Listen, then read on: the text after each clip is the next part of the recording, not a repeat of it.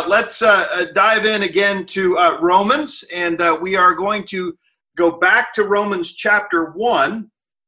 Last week we started the sermon series in chapter 16, looking at some of the names and unpacking how Paul's listing of folks, the diversity of the 5 congregations, the house churches that he's writing to that make up the collective fellowship of the church in Rome, have a lot of diversity, have a lot of background and a lot of racial and economic, some of them in the household of one of the highest and most well-respected folks in the Emperor Claudius's retinue. And so we have everything from folks who could walk the 7 hills to those who spent all of their lives right along the river working in the most difficult circumstances.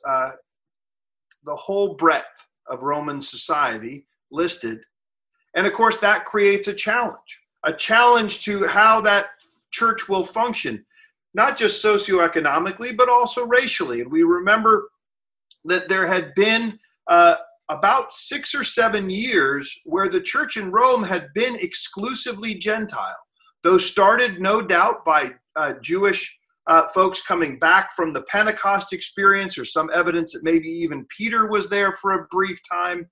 And so we have a period where, after starting with the Jewish folks in Rome, the expats there, that under Claudius, because there was some rioting and some difficulties, some of it perhaps because of discussions about the role of Christ and whether or not Jesus was the answer to their messianic hopes.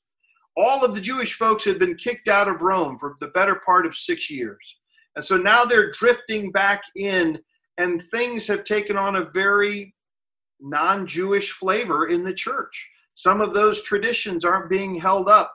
I said it would be kind of like, for whatever reason, we were talking in the men's group, if all of the American evangelicals were kicked out of the United States for 6 or 7 years for some reason or another, and we came back to our churches and they've been run almost exclusively by African American and Hispanic and Chinese brothers and sisters, and we came back to a church that might look very different culturally than what we left 6 or 7 years before, and how that might feel the same but different. And the way we do things would be changed by their own background and culture.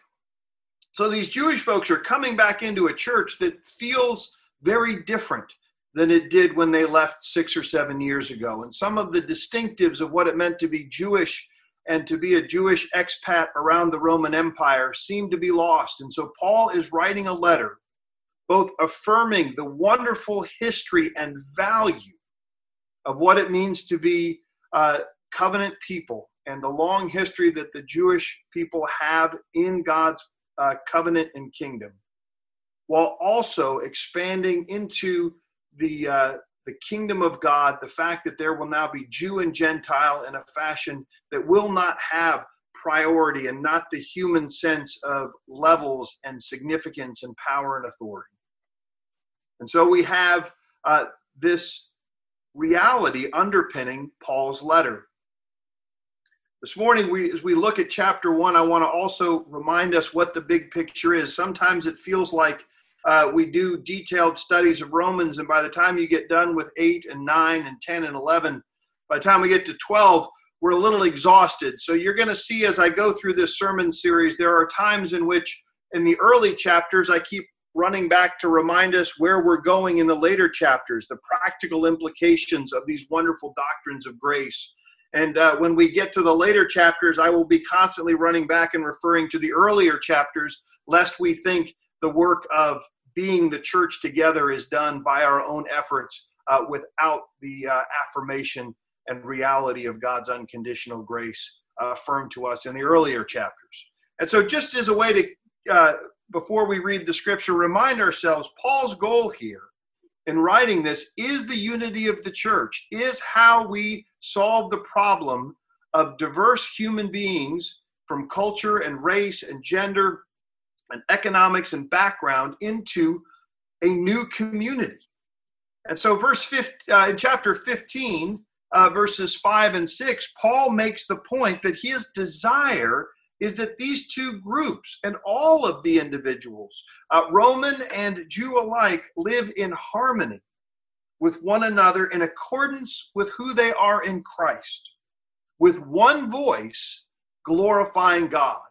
And that is going to take us into an understanding of the book of Romans. The last thing I want to do before I read the text is give you an outline for the book. So if you've got pencil, you want to take a note, this is how we're going to look at the book of Romans. We're going to see chapters 1 through 4 as an unveiling of God's righteousness.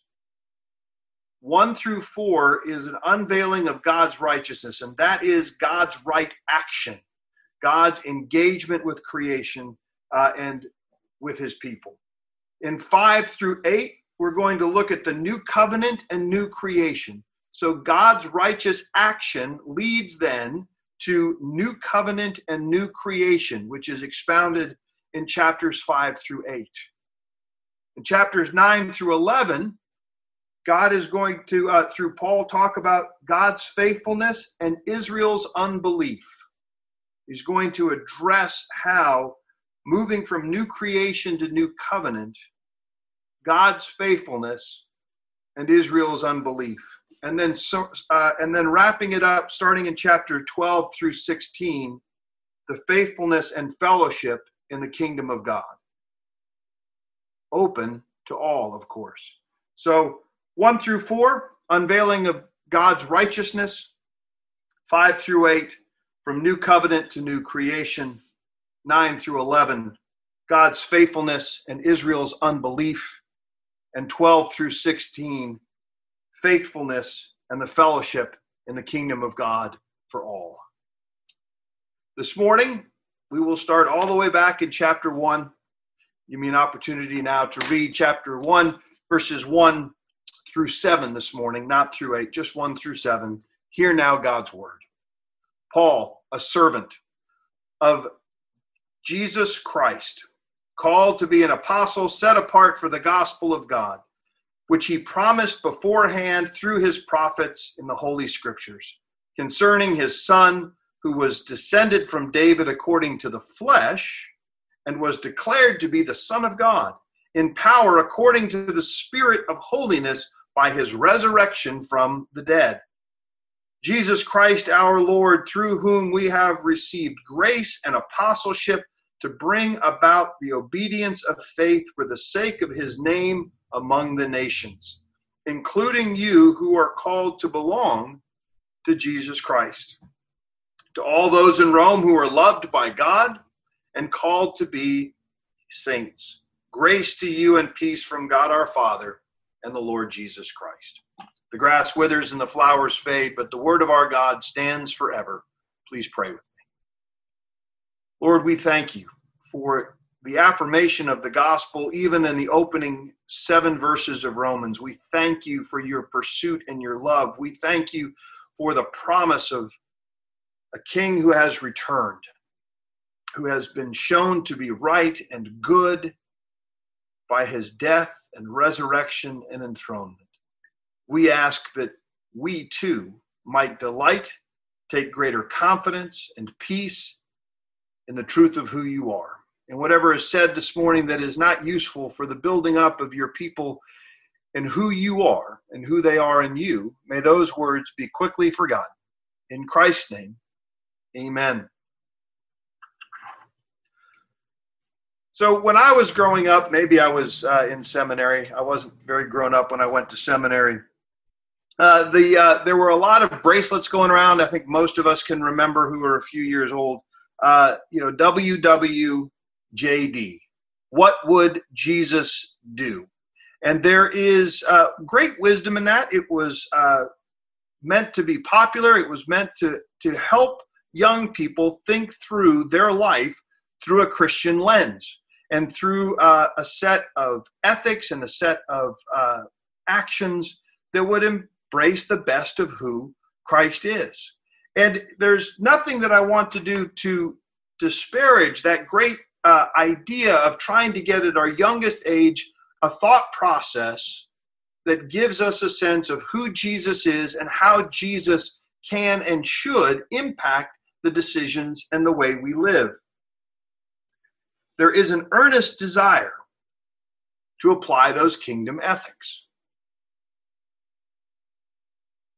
In the best moments, that works against, of course, some of the underlying challenges in any given culture and society. My own calls to action or calls to not act because of the social expectations around me. Those things which my society says are perfectly fine, but God says are a bad idea. The things my society says are a bad idea, that God says are the right ways to interact with one another. We all know what those pressures are, and whether one is liberal or conservative or some combination of the two, or a liberal libertarian or a conservative libertarian, we all have ways in which those cultural ideas at their best are portions of the overall ethic of who God is. And so I want to suggest that there might be a way in which we could strengthen WWJD that reflects Paul's own definition for himself here in verse 1. You see, what would it look like? And again, it's not as neat on a bracelet. What would Jesus have me do? Now, the reason I say it that way is that there is an expectation that it's probably not a choice. That in fact, it's really a direction. It is what God expects me to do and would have me do at any given moment. And Paul, in the second word of Romans, describes himself not as a servant, but as a slave. Now, to be clear here, we need to recognize that that slavery is not what the Romans thought slavery was, and it's certainly not what we had in the United States. It's not in the United States where we designated a group of people inferior and designed to be slaves by God. That's certainly not what Paul's talking about when he says slave. But also the Roman sense didn't give much identity or purpose to the slave other than simply being a means to his owner's end. But the Hebrew tradition of the use of that word in the Greek translation of the Old Testament lists people as slaves who were Moses, Joshua, David, and the prophets. That is to say that the same Greek phrase using the word a doulos of God, a slave to God, is an indication of one who is in loyal, permanent, and graciously administered service to God. Paul is pushing against the Roman understanding of what slave is, helping the Jewish folks in the congregation reclaim the rich heritage of a really wonderful picture, although challenging, even in our culture today, of viewing ourselves as bondservants, as some English translations put it, to King Jesus. Most of the translations use the word Christ, and we often wrestle today with that being some sort of name. It is a messianic title. Some translations today, like N.T. Wright's The Bible for Everyone, and in his translations, applies the word king just as a way to try and get our minds to again grasp that we don't elect Jesus. We don't really choose Jesus, although there is part of that language in Scripture. Your king is your king. And when your king says go, you go. And when your king says here is how we live, this is how we live. And so our first part of strengthening what would Jesus do into a stronger statement of what would Jesus have me do? What is Jesus's expectation of how I would act in line with who he is? The first is to see ourselves not simply as a servant, but really as a slave, in line with Moses and Joshua and David. Think about the things that King Jesus made David do. He didn't allow him to take the quick way to get rid of Saul. In fact, he made him honor Saul's life, protecting it several times while Saul was openly trying to kill David.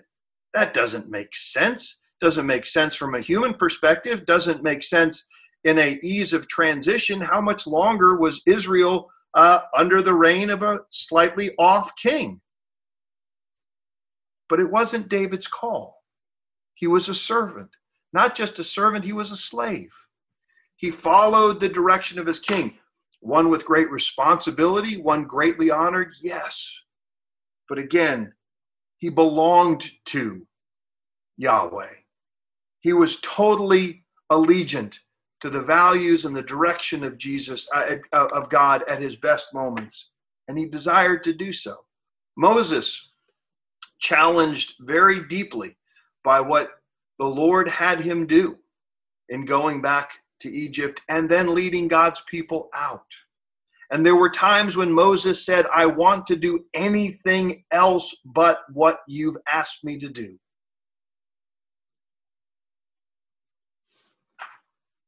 That would seem to make our king rather tyrannical if we don't remember what happens in the Garden of Gethsemane as our king wrestles with his father and the sovereignty of God's will and the necessity of his own sacrifice, when in the garden he says, if there be any other way, but not my will. That is the epitome, the highest moment of what Paul aspires to when he calls himself a slave, using the great Jewish heritage of what it means to be one who is completely belonging to and blessed by, even as he is directed by, the living God. Second of all, do you encourage us in this great quest to be more wise in following who Jesus is and seeing his commands in the affirmative, is that there's a calling that we are to be those who bring good news. Again, we see in the text that not only is Paul a slave, but he was called what? To be an apostle, a witness set apart for the gospel of God, the good news of God. Now, what we know is that for Paul, what this means, because of the way he is brought up, not simply our current understanding about personal salvation, but a grander and bigger hope, a hope for all of creation. The good news for Paul in his ears and in his heart and in his mind goes quickly back to passages which he gives overtones to throughout the book of Romans, to Isaiah 40, verses 9 through 11. If you have your scriptures, I encourage you to turn to Isaiah 40, verses 9 through 11. It's familiar to many of us. Go up on the high mountain, O Zion, herald of good news. Again, in the Greek translation of the Old Testament, it's the same word that Paul uses here for good news. Lift up your voice with strength, O Jerusalem, herald of good news. Lift up, fear not. Say to the cities of Judah, behold your God. Behold, the Lord God comes with might. His arm rules for him. Behold, his reward is with him, and his recompense before him. He will tend his flock like a shepherd. He will gather his lambs in his arms, and he will carry them in his bosom and gently lead those who have young. The good news is that a God who is going to address the broken and fallenness and evil in the world has come. That the fulcrum of history will change, and that God will bring mercy and justice into his creation. The good news is everything that's gone wrong will be set right. And to those who have endured, like the Jewish folks who'd been kicked out of Rome for having a discussion, which apparently may have spilled into the streets on occasion, being kicked out, loss of property. No way to respond. No justice for them. Paul knows what it is to pray that the good news is not just simply that I will, in some Greek sense, be taken off to some paradise someplace else as a shade, but that in this world, our God comes and brings his recompense and his power, and he will set things right. That's good news for Paul. That's good news for us. It is also passages like Isaiah 50. What is the good news that Paul brings, that he is a witness to, that he is a bondservant to? Chapter 50, verses 52, 7 through 10. How beautiful upon the mountains are the feet of him who brings good news, who publishes peace, who brings good news of happiness, who publishes salvation for Zion. Your God reigns. The voice of the watchman, they lift up their voice. Together they sing for joy, for eye to eye they see. The return of the Lord to Zion. Break forth together into singing, you waste places of Jerusalem, for the Lord has comforted his people. He has redeemed Jerusalem. The Lord has bared his holy arm, and before the eyes of the nations and all the ends of the earth shall see the salvation of our God. That's the good news that stirs the heart and soul of Paul to encourage the people in Rome.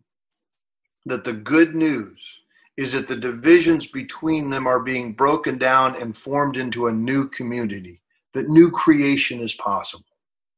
And that what we will do as his church is be mindful of the other. The power of Paul's encouragements in the latter chapters is how we care for one another, thinking of the other more and carefully and gently leading one another in the care of Christ. And so the first part of Paul's declaration of who he is that he knows that his will is not his own, that it must be transformed by his King, that he sees himself as belonging wholly to God and therefore bending to God's will because it is right and good. And he is then a witness to the good news that is not something we create in our mind. What would good news mean to me? But a clear biblical definition of the setting right of all things that have been wrong. That the removal of evil is in process and will be completed. And we had better, if we want to be in line with the King, praying for good news for all. And lastly, which gives the sermon its title, Promised Beforehand. See, there is a rule and reign promised beforehand in the prophets. That what motivates Paul is that the death and resurrection of Jesus, that we'll look at a little bit more in verses 3 and 4 next week, that this is the proof. It didn't catch Paul's attention right off the bat. It was an absurdity to both Greek and to Jew, to Roman alike, that somebody who was crucified could be the greatest evidence of the righteous acts of God. That somebody who was crucified and raised from the dead could ever be vindicated as anything but a failure. But from the beginning, from the promise in Genesis 3:15, we know that it was going to come through suffering. We know that the heel would be bruised before the head was crushed. We know that all of this runs contrary to the worldly sense of what power is. Paul doesn't come in saying, I am a great apostle, a free man who studied all of this, and therefore you should listen to me because of the letters behind my name. I am a free thinker. He comes in and says, I am a slave. to the one who reigns, who came through the fire and the blood, who came through death itself that we might have life, and that justice and mercy will be reestablished, and it starts in the way that we treat one another within the community of faith.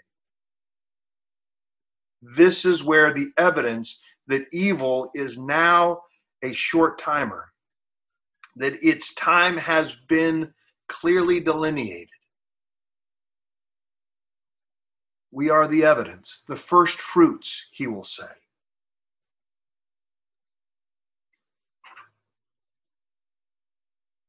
The quote at the beginning of your worship folder from Gordon Fee, a wonderful scholar with traditions more in the Pentecostal movement. He's a great expounder of the power of the Holy Spirit in Paul.